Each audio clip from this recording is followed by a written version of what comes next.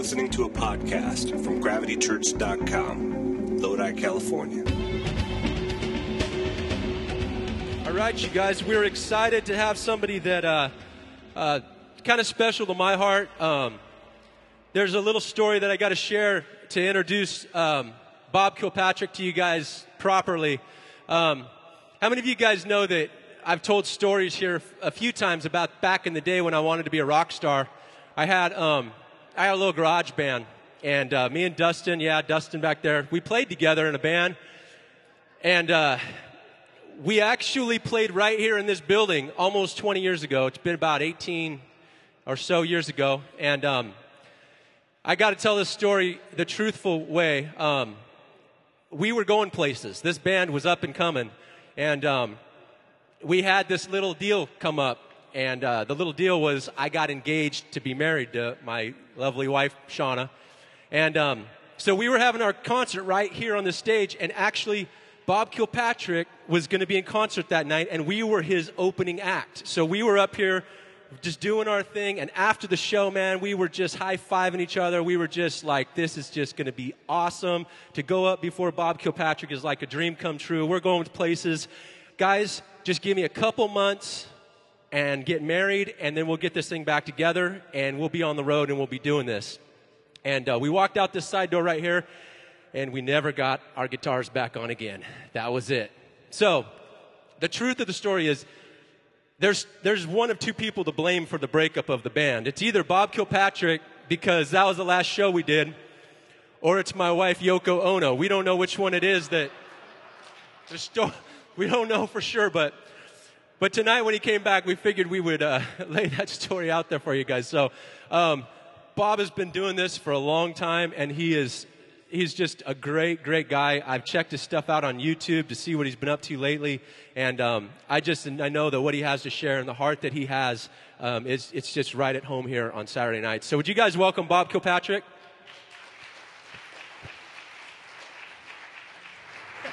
Thanks, John Lennon. I like the Yoko Ono reference. That was pretty cool. So I guess I must be like Brian Epstein or something like that, you know. One of the other players in the drama. I'll buy you a diamond ring, my friend, if it makes you feel all right. I'll give you anything, my friend, if it makes you feel all right. 'Cause I don't care too much for money. Money can't buy me love. I'll give you all I've got to give if you say you love me too. I may not have a lot to give, but what I got I'll give to you. 'Cause I don't care too much for money. Money can't buy me love, can't buy me love. Everybody tells me so, can't buy me love. No, no, no, no. Say you don't need no diamond rings, and I'll be satisfied. Tell me that you want the kind of things the money just can't buy. 'Cause I don't care too much for money. Money can't buy me love, can't buy me love. Everybody tells me so, can't buy me love. No, no, no, no, no. Say you don't need no diamond rings, I'll be satisfied. Tell me that you want the kind of thing that money just can't buy. 'Cause I don't care too much for money. Money can't buy me, money can't buy me, money can't buy me love. Can't buy me love, love, can't buy me love.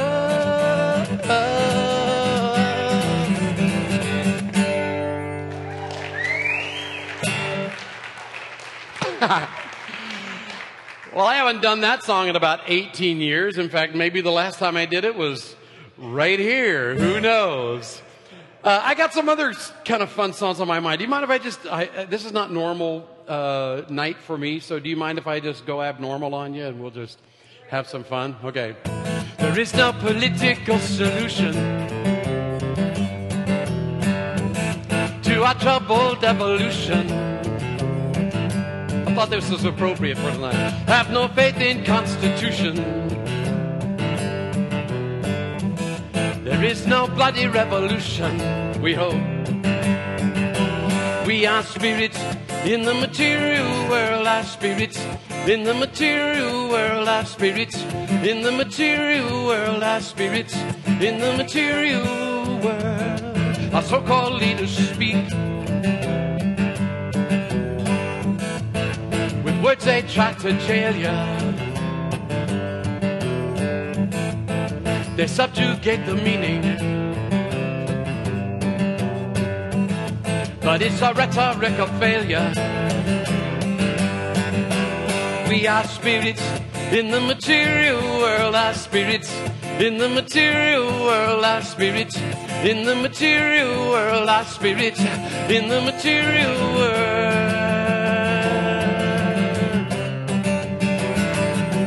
La la la.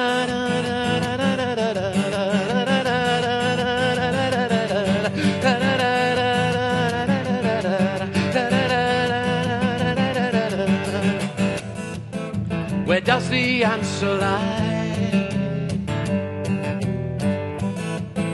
We live from day to day. This is something we can't hide.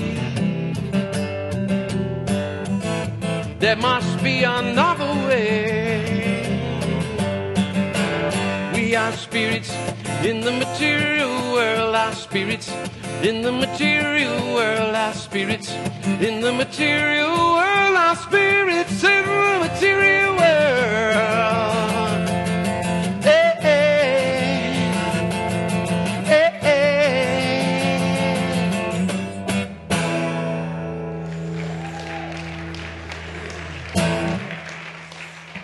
Woo!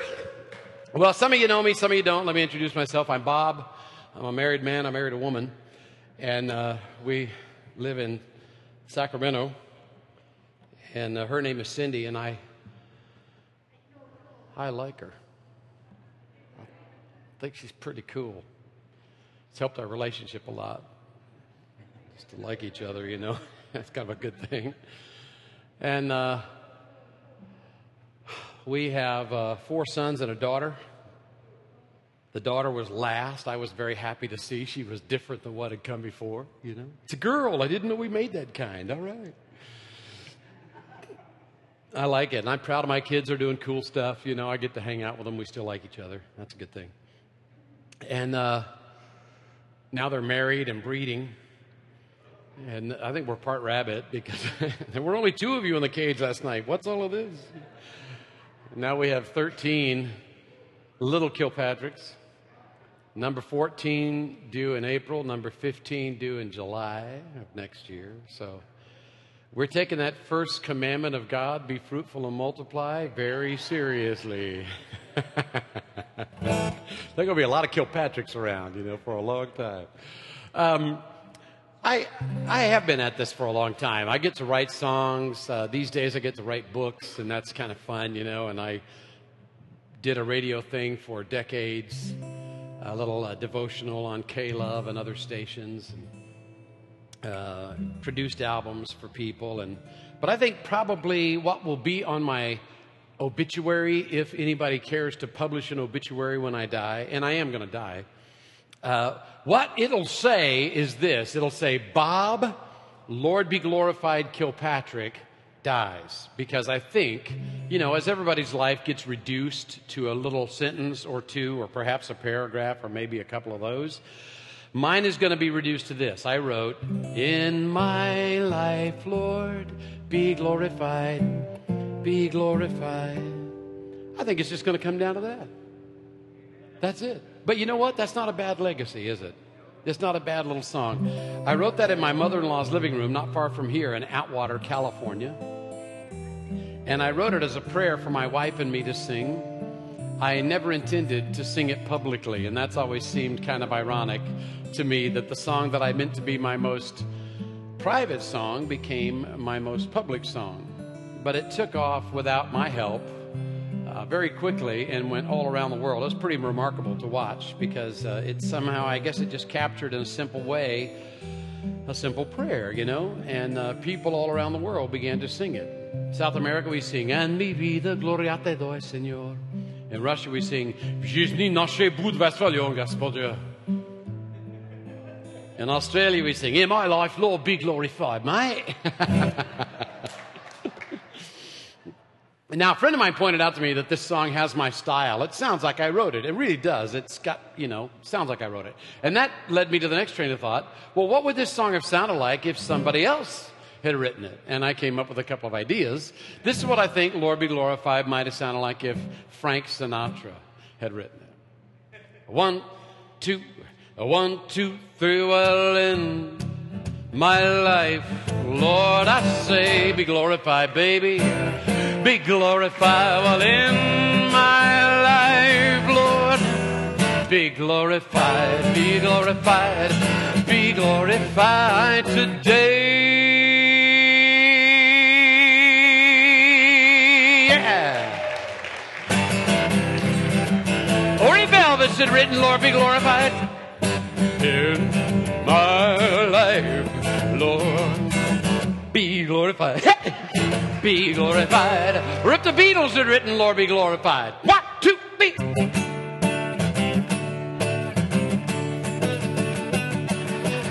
In my life, Lord, in my life, Lord, be glorified today. Be glorified today. Woo.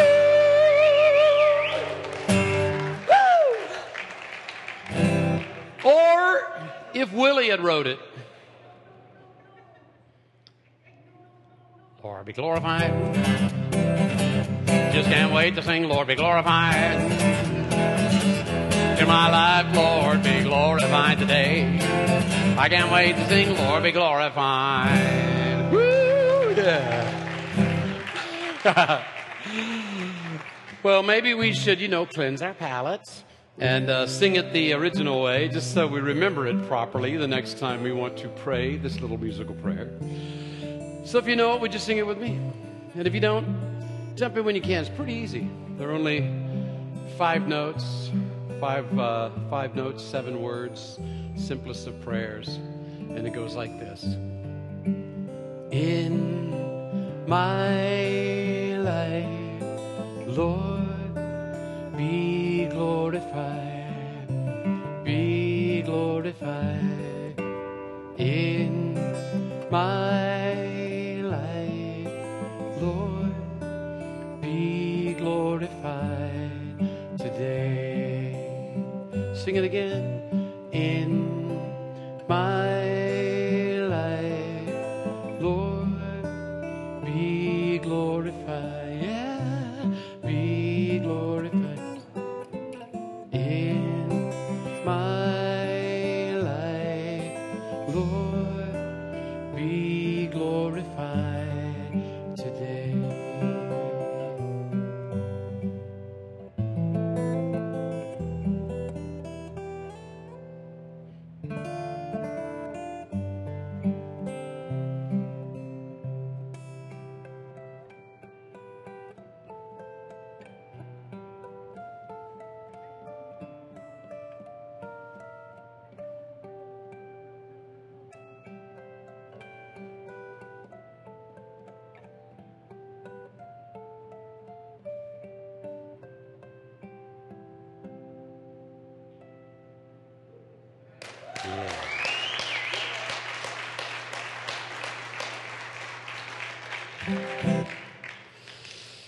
So I was producing this record for a couple of friends of mine named Phil Keggy and Randy Stonehill.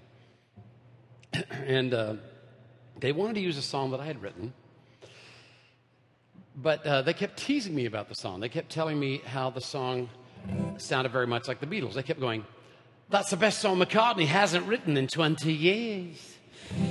And it's true that all my songs sound like the Beatles wrote it, didn't like it, threw it away, and I went dumpster diving outside their house, I just write Beatle leftovers. But they, if you know them, are kind of like the John and Paul of Christian music, and very much like the lads from Liverpool. Well, I don't have John and Paul here with me tonight, so I'm going to give you the Ringo version of the song. But the message is still the same, and it's simply this. God doesn't promise that we'll always have pleasant paths or wonderful weather. What he promises is that no matter the path of the weather, we'll always have him.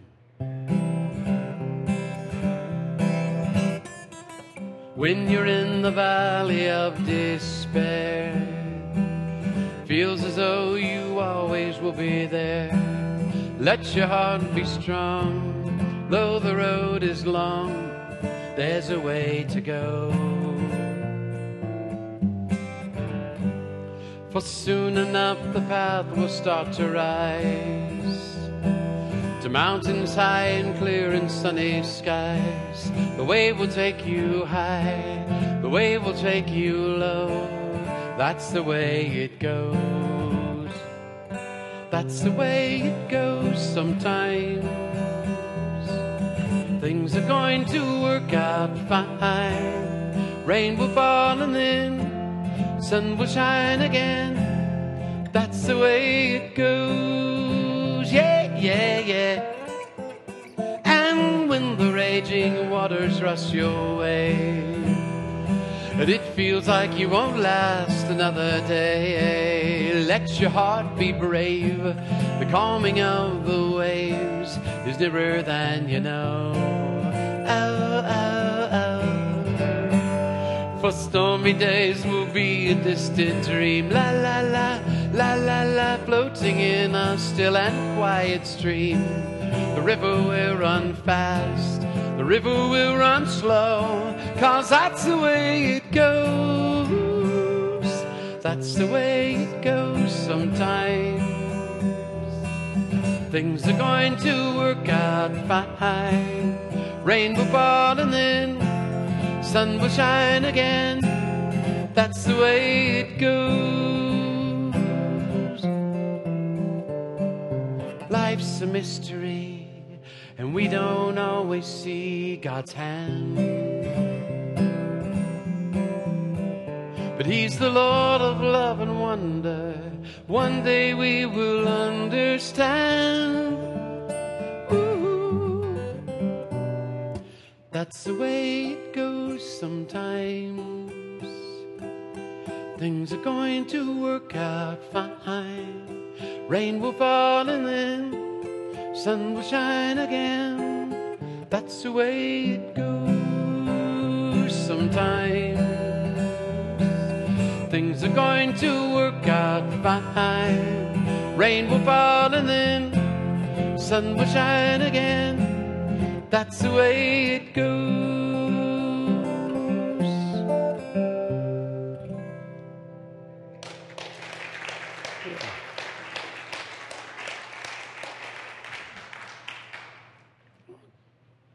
That's the way life goes, isn't it? Rain, sun, fast water, slow water, easy, hard, great, sucks. That's just life, man. But sometimes people act like, they even teach like, that becoming a Christian is like an upgrade to first class for the rest of your life. You know? Nothing ever goes wrong. You live in an alternate universe where there is no tooth decay. You go outside in the rain and you're in a little bubble. It never hits you. But this is not true. It didn't happen for me. Did it happen for anybody else here? Life is life, man. You just get life. Everybody gets life. You know, you still got to brush. I'll tell you something else about life. It's absurd. Life is absurd. It's hard to find the meaning. It's hard to understand what's going on in our lives, don't you think? Some of you thinking, oh, I wonder if he's wandering away from the faith. I think I'm wandering into it. Life is absurd, man. It's hard to understand.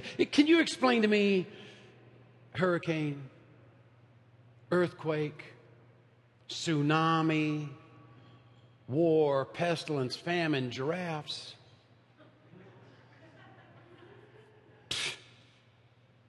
Doesn't make any sense. But you know what? We're always trying to make sense out of our lives. We're always trying to make sense out of things. And as Christians, we sometimes have this belief, if I can understand it, let me start that over again. We have this belief, we have this hope, this belief that says, if I knew God better and I prayed longer and I read the Bible more, then I would understand what's going on in my life. Because we have this natural tendency to want to make sense out of things. It's like an equation. We want to add it up, and we want to hit that bottom line and then come up with a solution, you know? We want it to make sense. Well, this is why it's going on. And so we think when things are absurd and meaningless and weird and incomprehensible in our lives, and we think, if I just knew God better and I prayed longer and I read the Bible more, then I would understand. And other Christians support you in this. They say, well, brother, just get into the Word. So I ordered this great big Bible I could just sleep on. Get into the Word. Well, brother, you just got to pray about it, man. Just pray and pray. Pray through. You know what? I'm here to set you free tonight. There are going to come a time in your life when you're not going to understand. You're not going to understand it. You're going to say, God, what is going on? And He's going to say, I'm not telling. Why is this happening to me? None of your business. Here's the worst. God, what is going on? And you get nothing. Nothing. Look, if this hasn't happened to you yet, you're either very young or you just need to get out more. Life is like that. Unless you think that I'm a heretic, let's use some scriptures to back this point of view up, okay? Here's one. The Bible says that God cloaks Himself in darkness. Don't hear that referred to very often. He hides Himself in the clouds. Proverbs says it's the glory of God to conceal a matter. But here's the biggie. Proverbs 3, 5, and 6. We all know this one. Trust in the Lord with all your heart and lean, what? Lean not on your own understanding. Can I just ask you a question? If understanding worked all the time, don't you think it would say, and lean hard on your own understanding? Or don't you think it would say, try to get more understanding? But you know what God is saying here? Your understanding is not going to help you every time you want it to. It's not going to help. Because sometimes things are going to happen and they're just flat not going to make any sense to you. Why does God do this? See, we're trying to make sense of our lives. Always trying to make sense of our lives. God doesn't care about sense. It makes sense to Him. And He doesn't ever seem to feel as though He must explain Himself to us on demand.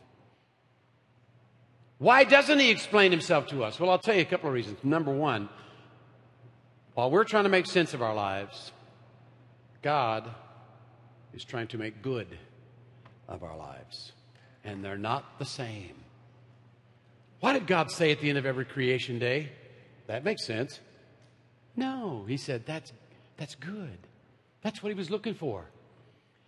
He was trying to create things that were good, not that necessarily make sense.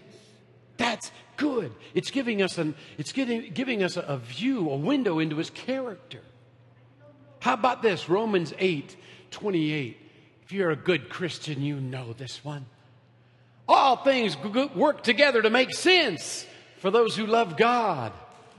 Called according. That's what we wanted to say.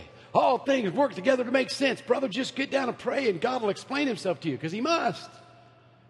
It doesn't say that. It says all things work together for good. While we're trying to make sense of things, God is trying to make good of things. And sometimes we get in His way. I was talking to a friend of mine about this, and he said, you know, Bob, I think most people are like me. They live with this sort of motto. If I can understand it, I can manage it. And if I can manage it, I can control the outcome. And I thought, that's why God doesn't explain Himself to us every time. Because when we understand it, then we start managing it so we can control the outcome. God, the potter, is making something beautiful of our lives. And we go, that's a good idea. I see what I see where you're going with this. You know what? I'm pretty good at this. Why don't you take a little break and I'll continue your work for you. Let me tell you something. God doesn't need your help conforming you to his image. You know what he's saying to you? I don't want your thumbprints in the clay. I want my thumbprints in the clay. A lot of people get this mistaken notion that Christianity is like a self-help program with Jesus attached to it. It is an anti-self-help program. This is not 12 steps to a better you, 7 days to a new you, 31 days to a really cool you. Let me tell you what the Christian message is about. It's not about you making yourself like God. But you hear people say all the time, well, brother, just try to do better. Well, sister, just try to get better. It's not about being better. God is not interested in repairing you, making you a better you. He's not interested in solving you. You know what God wants for you? He wants you dead and resurrected. He's not interested in a better you. He's interested in a new you. A new you. You know what Paul said about this? If any person's in Christ, he's a new creation. Old things have passed away and all things have become new. That is a promise. That's a promise for every one of us. That we're not stuck with ourselves, our old, battered, beat-up selves. It's not like we're a jalopy in God's garage and he's trying to fix us up. And, well, everything else is pretty good except for that carburetor. We'll get that fixed and replaced. You're good to go. No. He's making a new you. A new you. Sometimes things are absurd. We've been through an absurd season in our family. 3 years ago, just a little over 3 years ago, my 20-year-old nephew Matt died of leukemia. Christian kid, strong, tall, handsome, talented, athletic, wasting away until he was bald and bloated and weak and laying in a hospital bed in Stanford Hospital in Palo Alto, California, 10 months, wasting away to nothing and finally dying.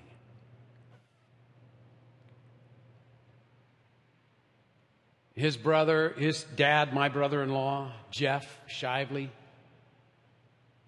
was leading a very wicked life when he was a young guy, 18 years old, living in Indiana. I led him to the Lord. He moved out here to California, get himself together. Met this wonderful young lady, Shelley, at our church up in Redding, California, and married her. I had the privilege of performing their wedding ceremony 34 years ago. First wedding I ever did. So here, my brother, and Jeff was my closest friend through most of my adult life. My wife's brother. And here he is burying his youngest son. He didn't tell any of us that his back had been hurting him for months. He didn't want to complain about it because Matt was, struggling with leukemia, and it just seemed kind of trivial and whiny to say, oh, yeah, you have leukemia? Well, my back hurts. So he didn't mention anything. So after the funeral, he thought, man, I got to get my back in shape again. So he started to exercise. It didn't help. Pain even grew stronger in his back. And then it started to move around. It started to migrate other places. And other things started hurting in his torso. I thought, this is weird. But you know what Jeff is? Jeff's a man. And men don't talk about this, and men don't go to the doctor. And he didn't until one day when he woke up and he couldn't swallow. Not even water. So he thought, okay, well, I'll go to the doctor today. Doctor took some tests and said, come back next Tuesday. I'll give you the results of the tests. That Tuesday happened to be Valentine's Day. That happens to be the day that Jeff and Shelley got married. So they're on their way out to dinner to celebrate anniversary and Valentine's Day, and they stop at the doctor's office on the way out, and they say, all right, doc, what's the diagnosis? And the doctor says, you have cancer of the esophagus. I think anytime anybody uses the words you and cancer in the same sentence, that is going to knock you back a little bit. And it did Jeff. But he's a positive, optimistic guy, believes God, and so he said, well, all right, what are my options? And the doctor said, 0. You don't have any options. I'll be surprised if you're alive in 2 months. Well, he was alive in 2 months, but not much longer than that. He died 17 months after his son died.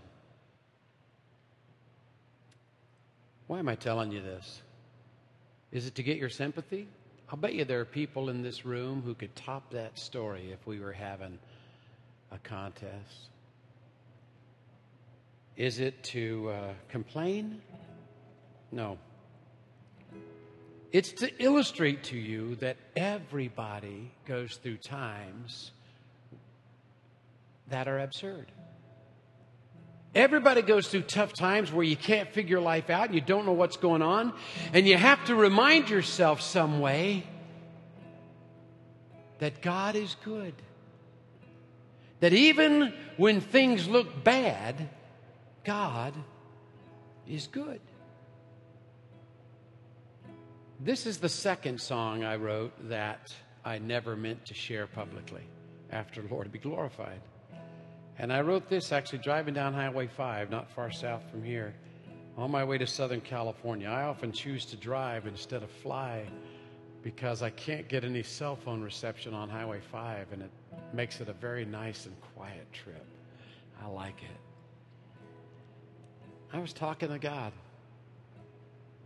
and I began to sing this to myself because I needed to remind myself again that God is always good.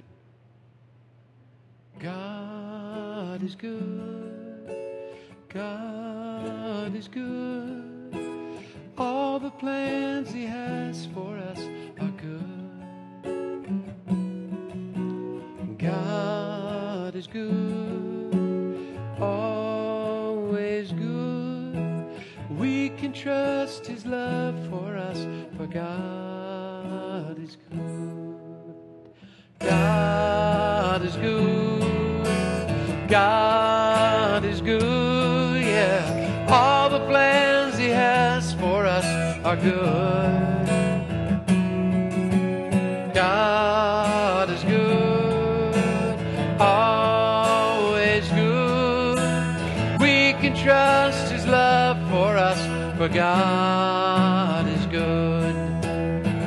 He made the mountains, you say, God is good. And He made the valleys, you say, God is good. All through the ages, God is good. He never changes, God. So always remember, God is good. God is good, yeah. All the plans He has for us are good. God is good, always good. We can trust His love for us, for God is good. He makes the sunshine, say, God is good. And He makes the thunder in all the bright times, and even through the very dark times. So always remember, God is good. God is good. All the plans He has for us are good. God is good. Always good. We can trust His love for us, for God is good. We can trust His love for us, for God is good. We can trust His love for us, for God is good.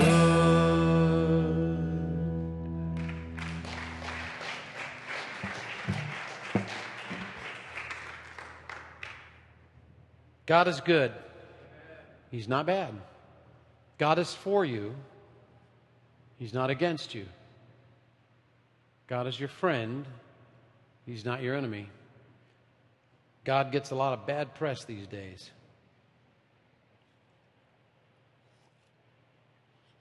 Maybe you could put this on your computer screen. God is good. He's not bad. God is for me. He's not against me. God is my friend. He's not my enemy.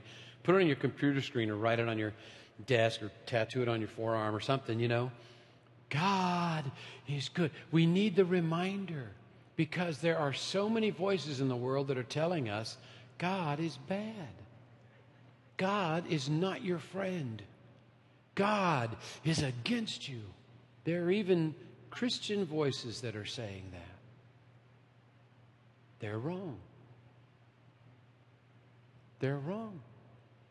God is for you. He's not against you. You know what God's goal is? His goal is that you should have the kind of life that is so wonderful, so good, that at the end of it you look back and go, yes! Can I go again? That's what God wants. But I got to tell you something else too. This is not the end. No matter how comfortable or uncomfortable it gets here, this is not what we live for. Every one of us is going to die. We're all going to die. And you wouldn't want to keep living. I mean, can you imagine yourself at 200? You are so wrinkly, your face looks like a topographical map. I mean, come on, you know. And most of you has responded to gravity, you know, your little puddle of wrinkly skin around your ankles. You scratch your belly button, feel it in your chin, you know. We're all going to die. And what then? That's what we're living for. We're living for afterlife, not life, afterlife. You know what Paul said?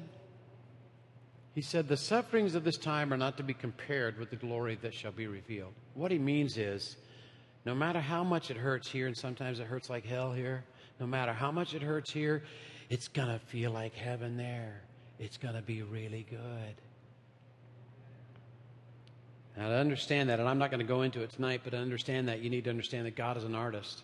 And artists will sometimes put themselves and their artistic process through pain in order to accomplish the vision of perfection that they have for their art. It happens. You are God's art. And sometimes he puts himself through pain, as he did on the cross. That is art at its best and highest and most creative. God becoming one with his creation, redeeming us, remaking us, remolding us, reshaping us through the cross. And sometimes in your life, God will put you through the pain because he doesn't, it's like thumbs in the clay. Yeah, you feel that pressure. It's the thumbs. Dig it into the clay. Why? Because he's trying to form you. He wants to make you something very beautiful. He's the potter, you're the clay. And he's not just making toilets. He's making something really beautiful out of you. Okay, can I tell you a story tonight? Oh, I should have asked. Before I do that, some of you may have heard me before. Are there any requests, songs of mine that you'd like to hear? It has to be one of mine. So if you haven't heard me before, you're out of the running, you know. But if you have and you have a sign, if you can't remember the title, but you can remember some of the words, I can help you because I know most of the words to my songs. So are there any of those? I've got a story I want to tell you, but I just wanted to make sure I didn't. Okay, then I'm going to tell you a story. And before I tell you the story, I want you to know this about the story, okay? This story is true. It's not just true in the broad scope, it's true in the details. I didn't expand the story, exaggerate the story. I didn't make it bigger than it really is, okay? I'm telling it to you as it happened. In fact, I called my friend Phil, who you'll hear about, to say, let me tell you what I'm saying and make sure that I have not added to or changed the story in any way. He said, no, you haven't. As a matter of fact, you've taken away a couple of interesting small details that would give the story a little more color. But I hadn't added to it, and I still haven't added to it. And this story is, in fact, in the new book that comes out in just a matter of weeks. So, my friend Phil was the worship pastor at a church east of Portland, Oregon, a little community called Sandy. It's on the way to Mount Hood. Beautiful rural mountain, northwest mountain community. And they were just planting this church, and they were renting a building that was a 150-year-old Swedish Baptist chapel on the side of Highway 20 going out of Portland. Beautiful old building, so quaint and picturesque. It was used for a lot of wedding photographs and other events like that because it was just so lovely. And it was an A-frame, hand-built, hand-hewn timbers. All the pews were handmade, hand-cut from the wood, and 150 years old.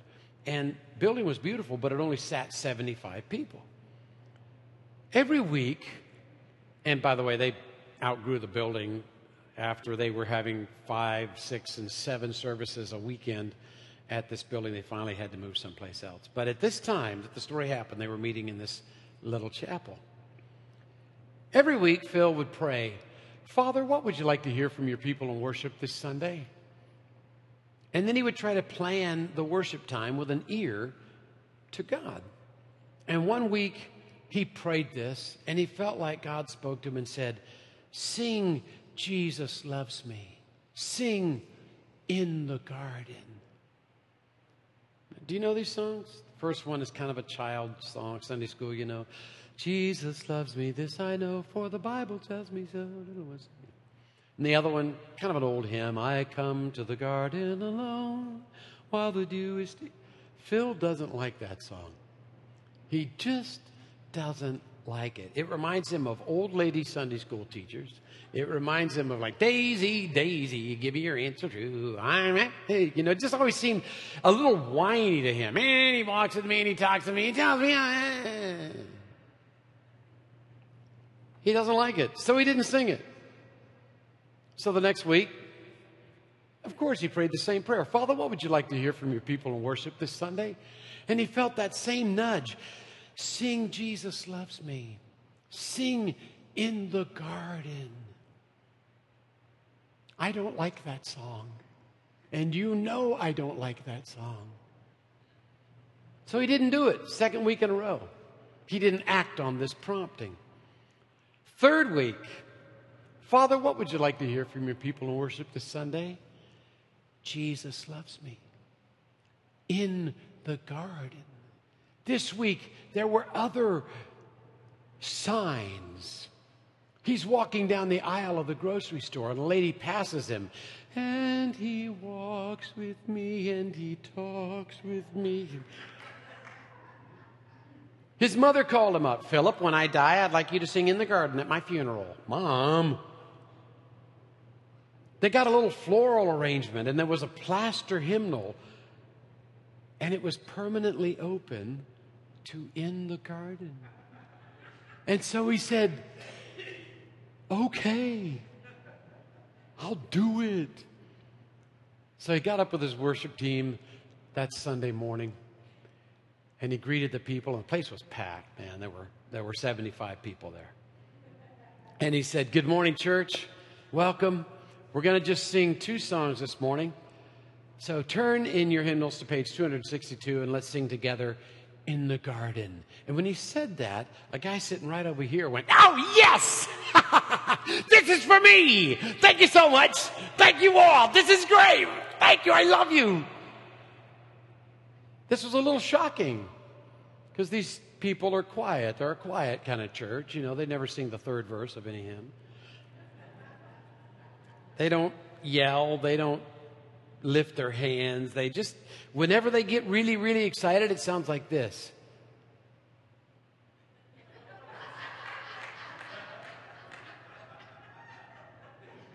Amen. I mean, that's it, you know? And this guy, he stands out. And Phil kind of jumped a little bit. Went, okay. Well, let's sing.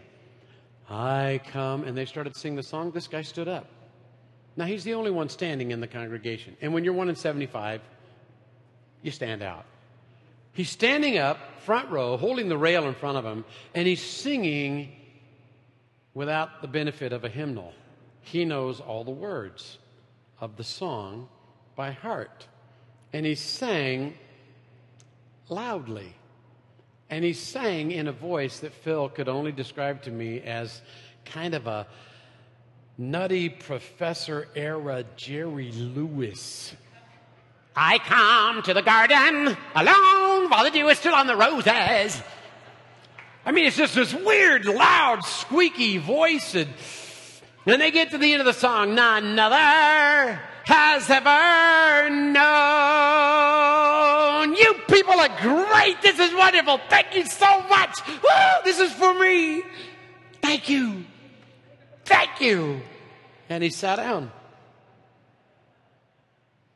Pastor Phil. Okay.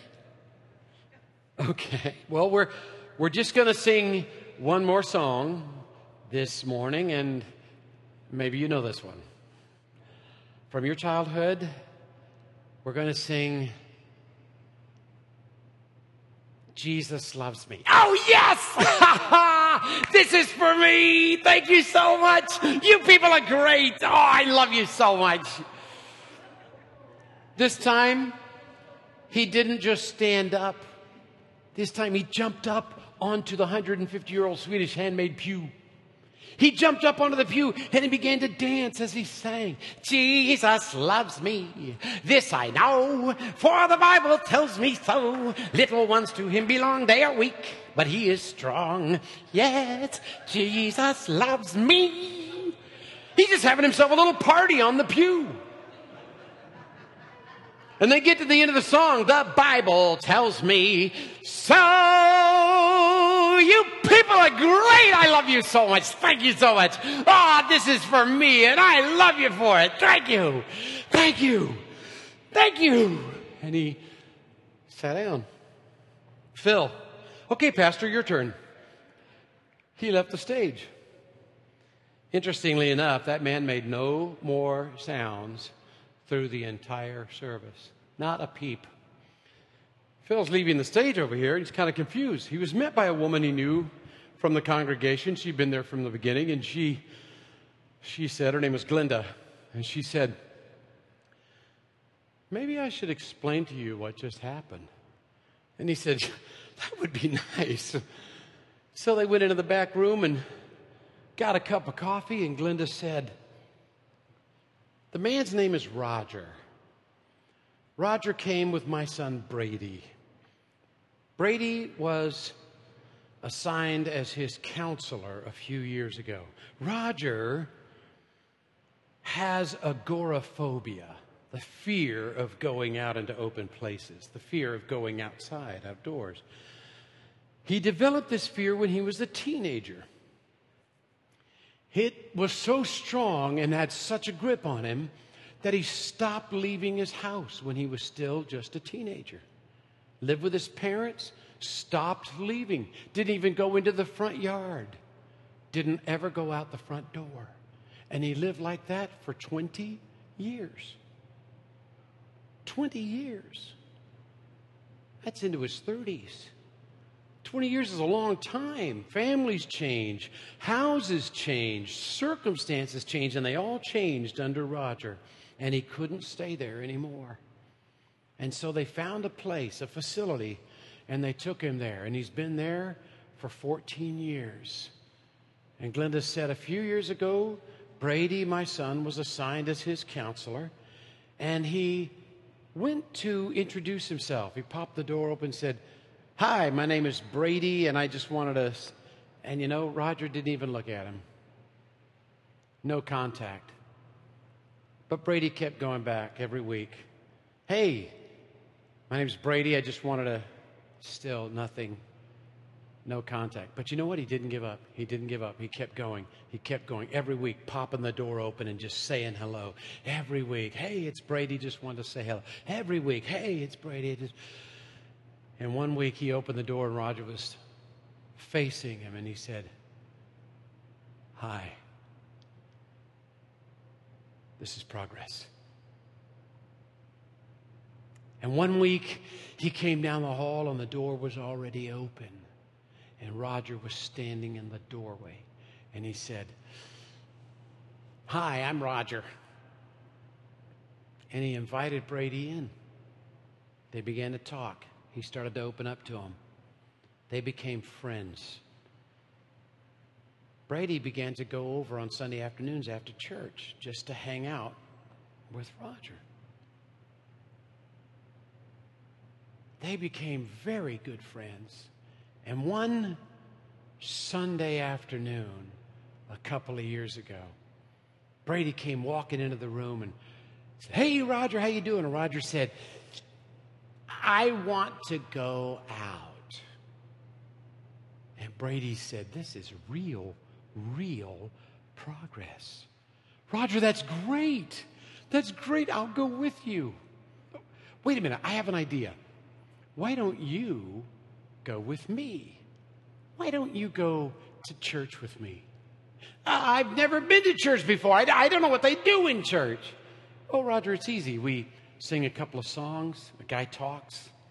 We go home." I don't know any of the songs that they sing in church. "I'll teach you a couple." So Glenda said, for the last 2 years, Brady and Roger have been preparing for Roger's first day out in 34 years. And this is that day. And for the last 2 years, Brady has been teaching Roger 2 songs. He knows 2 songs. And they are,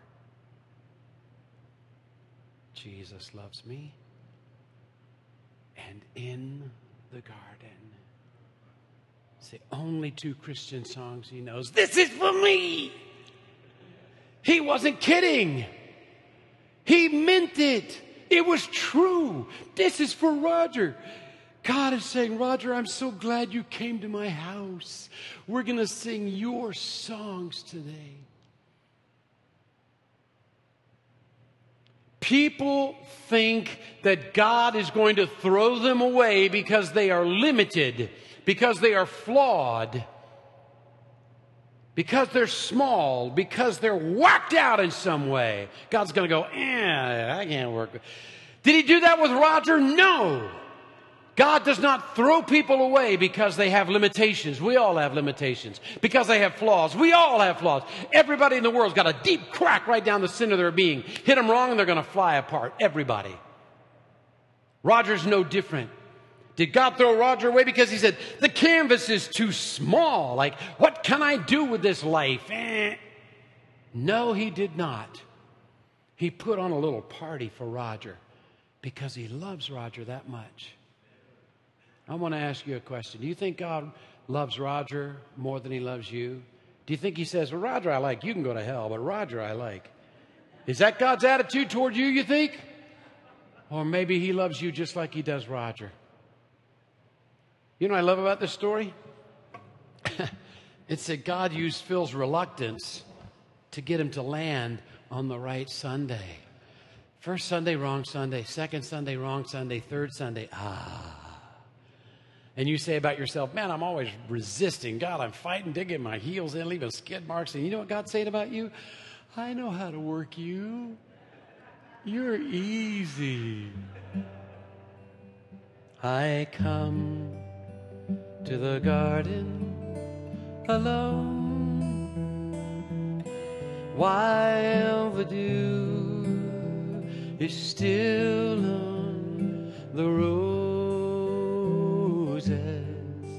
and the voice I hear falling on my ear, the Son of God discloses,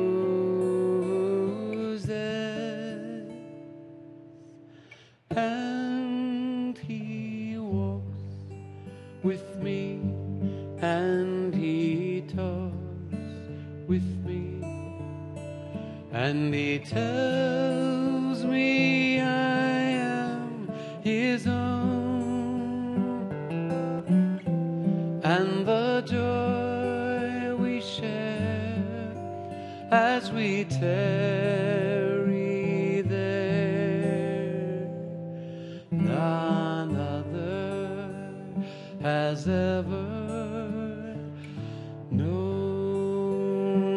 Jesus loves me, this I know, for the Bible tells me so. Little ones to Him belong. They are weak, but He is strong. Yes, Jesus loves me. Yes, Jesus loves me. Yes, Jesus loves me. The Bible tells me so.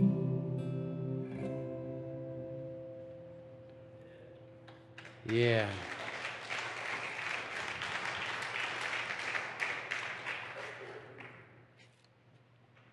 One more song?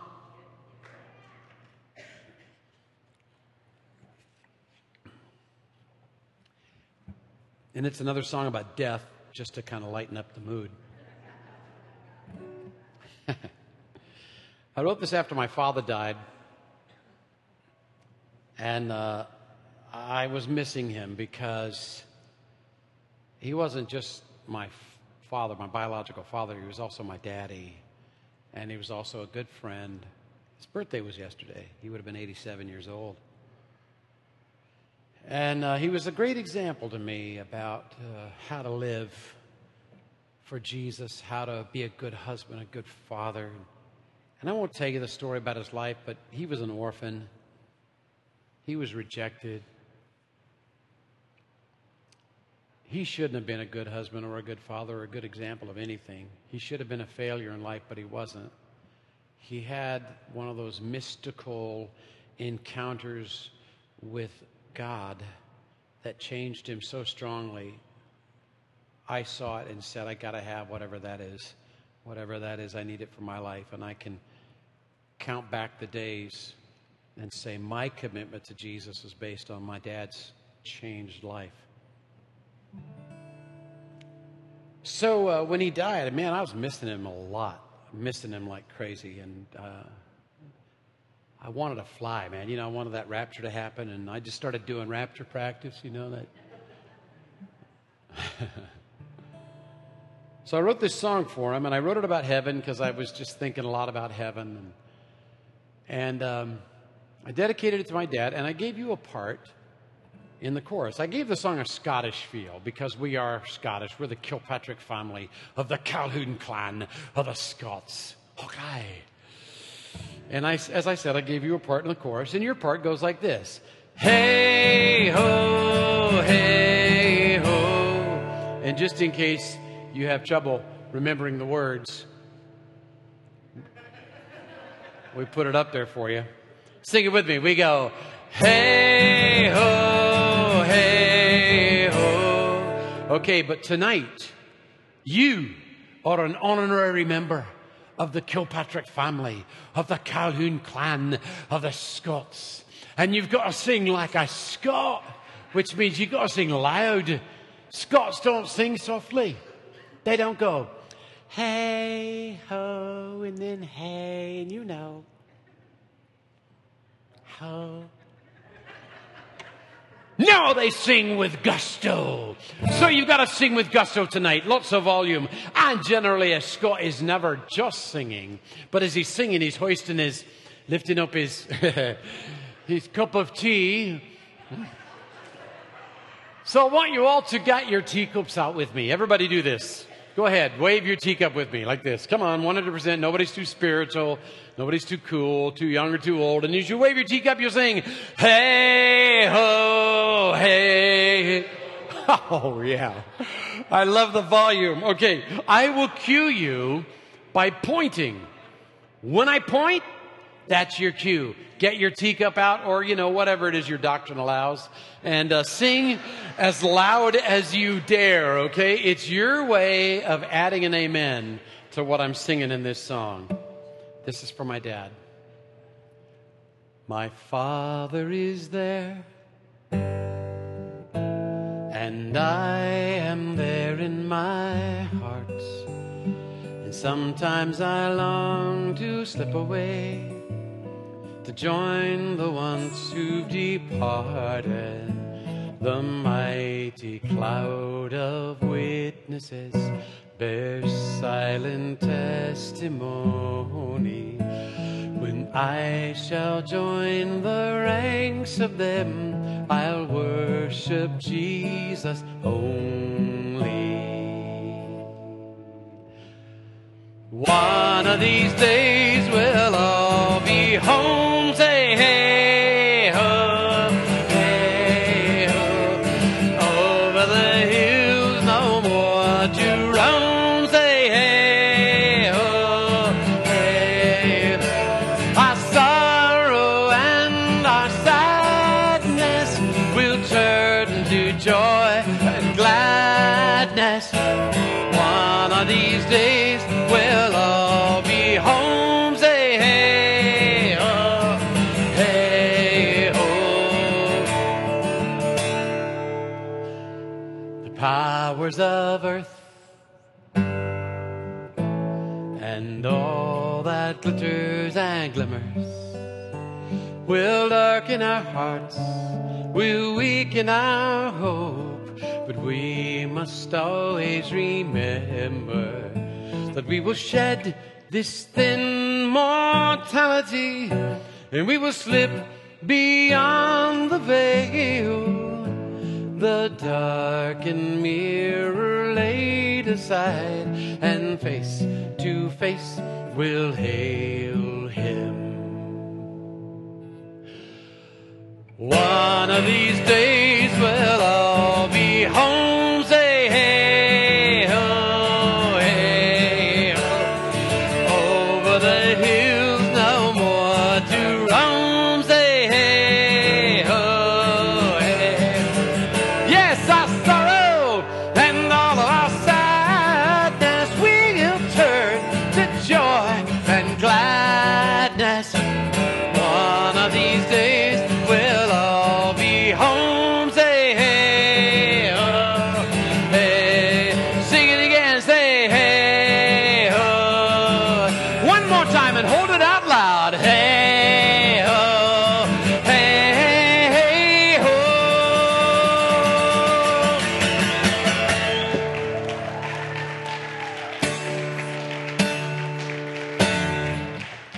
Woo! One of these days, we'll all be home. Here's the big question. You are going home with us, aren't you? Are you going to be there? Okay, here's the other question. Is everything okay between you and God? You at peace with God? Everything okay? Because if it isn't, why isn't it? Here's the deal.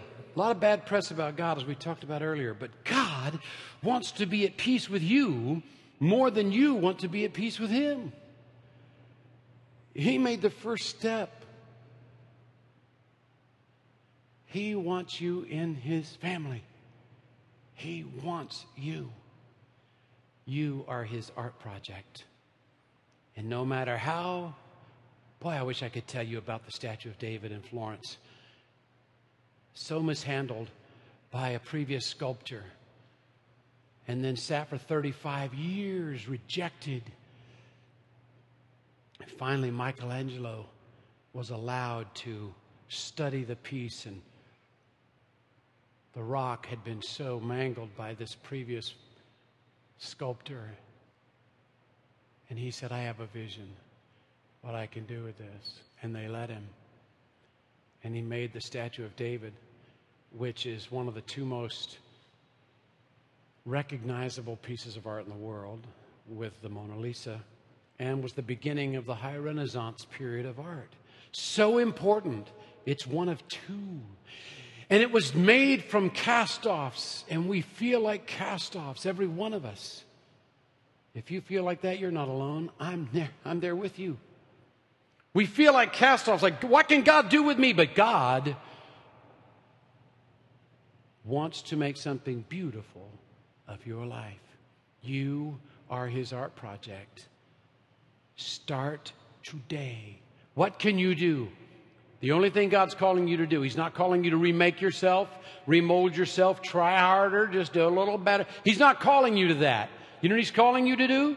Because remember, He doesn't want your thumbprints in the clay. He wants His own. He's not waiting for you to form yourself into His image. He wants to form yourself. Here's all you have to do.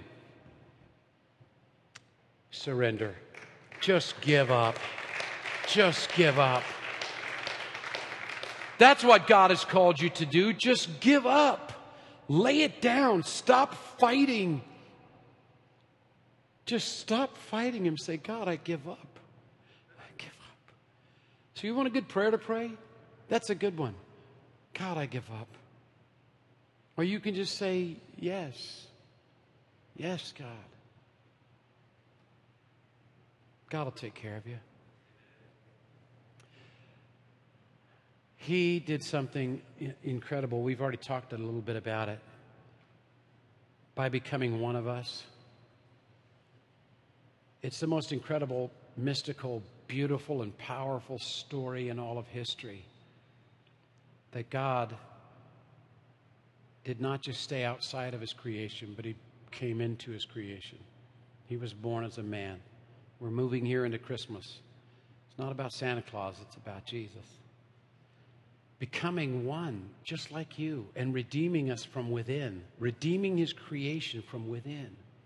And He walked this life, and then they killed Him, and that killing was part of the beauty. It was part of the art project, because the killing allowed for the redemption of people like me and you.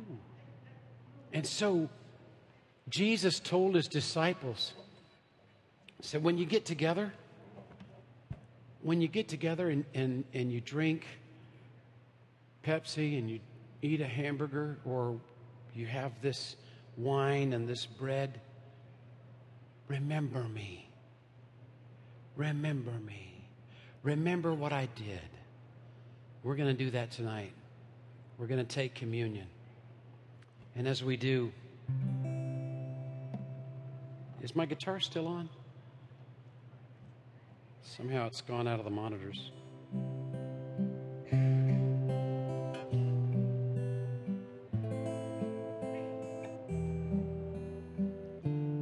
Jason's going to come back.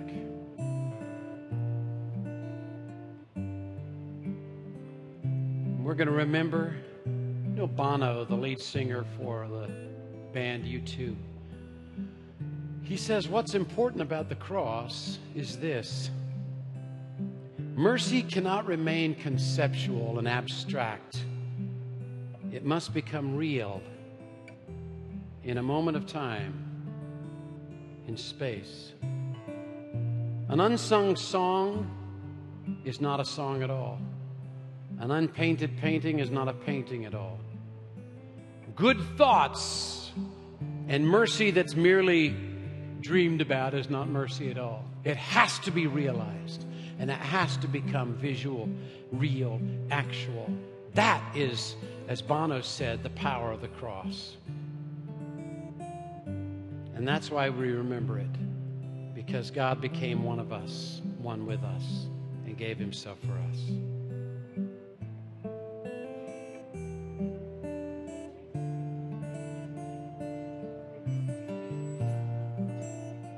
You know, every time we come here Saturday nights, we always finish up our time together with coming to these tables that are set up and to be able to say to God, I do remember, I do understand what you did for me, and I come back to this place every single week because there's so many things in this life that cause me to forget. There's so many things in this life that cause me to take my eyes off of the most important thing and chase after this or chase after that or chase after my own desires. And it's so important that we come back to that place of remembrance and coming back to that place of understanding where He is in this whole thing, and He is right here for us. So if you've never been here before, if you've never done this before, it's really beautiful. It's an old spiritual exercise. And we take this bread and we dip it in the juice and we bring it to God and we say to Him, I remember the sacrifice that you made for me. I remember the great cost that was paid for me. I remember everything that you've done. And this is how I show you that you're the foremost thing in my life, right here, right now. So tonight we're going to take this bread and this juice, and then we're going to take a few moments, and as Bob just continues to just play and worship, we're going to be able to find a place here to just talk to God and allow Him to talk to you. Don't rush through this, but take a few moments and listen to what God would say. Listen to what God has for you. Would you come?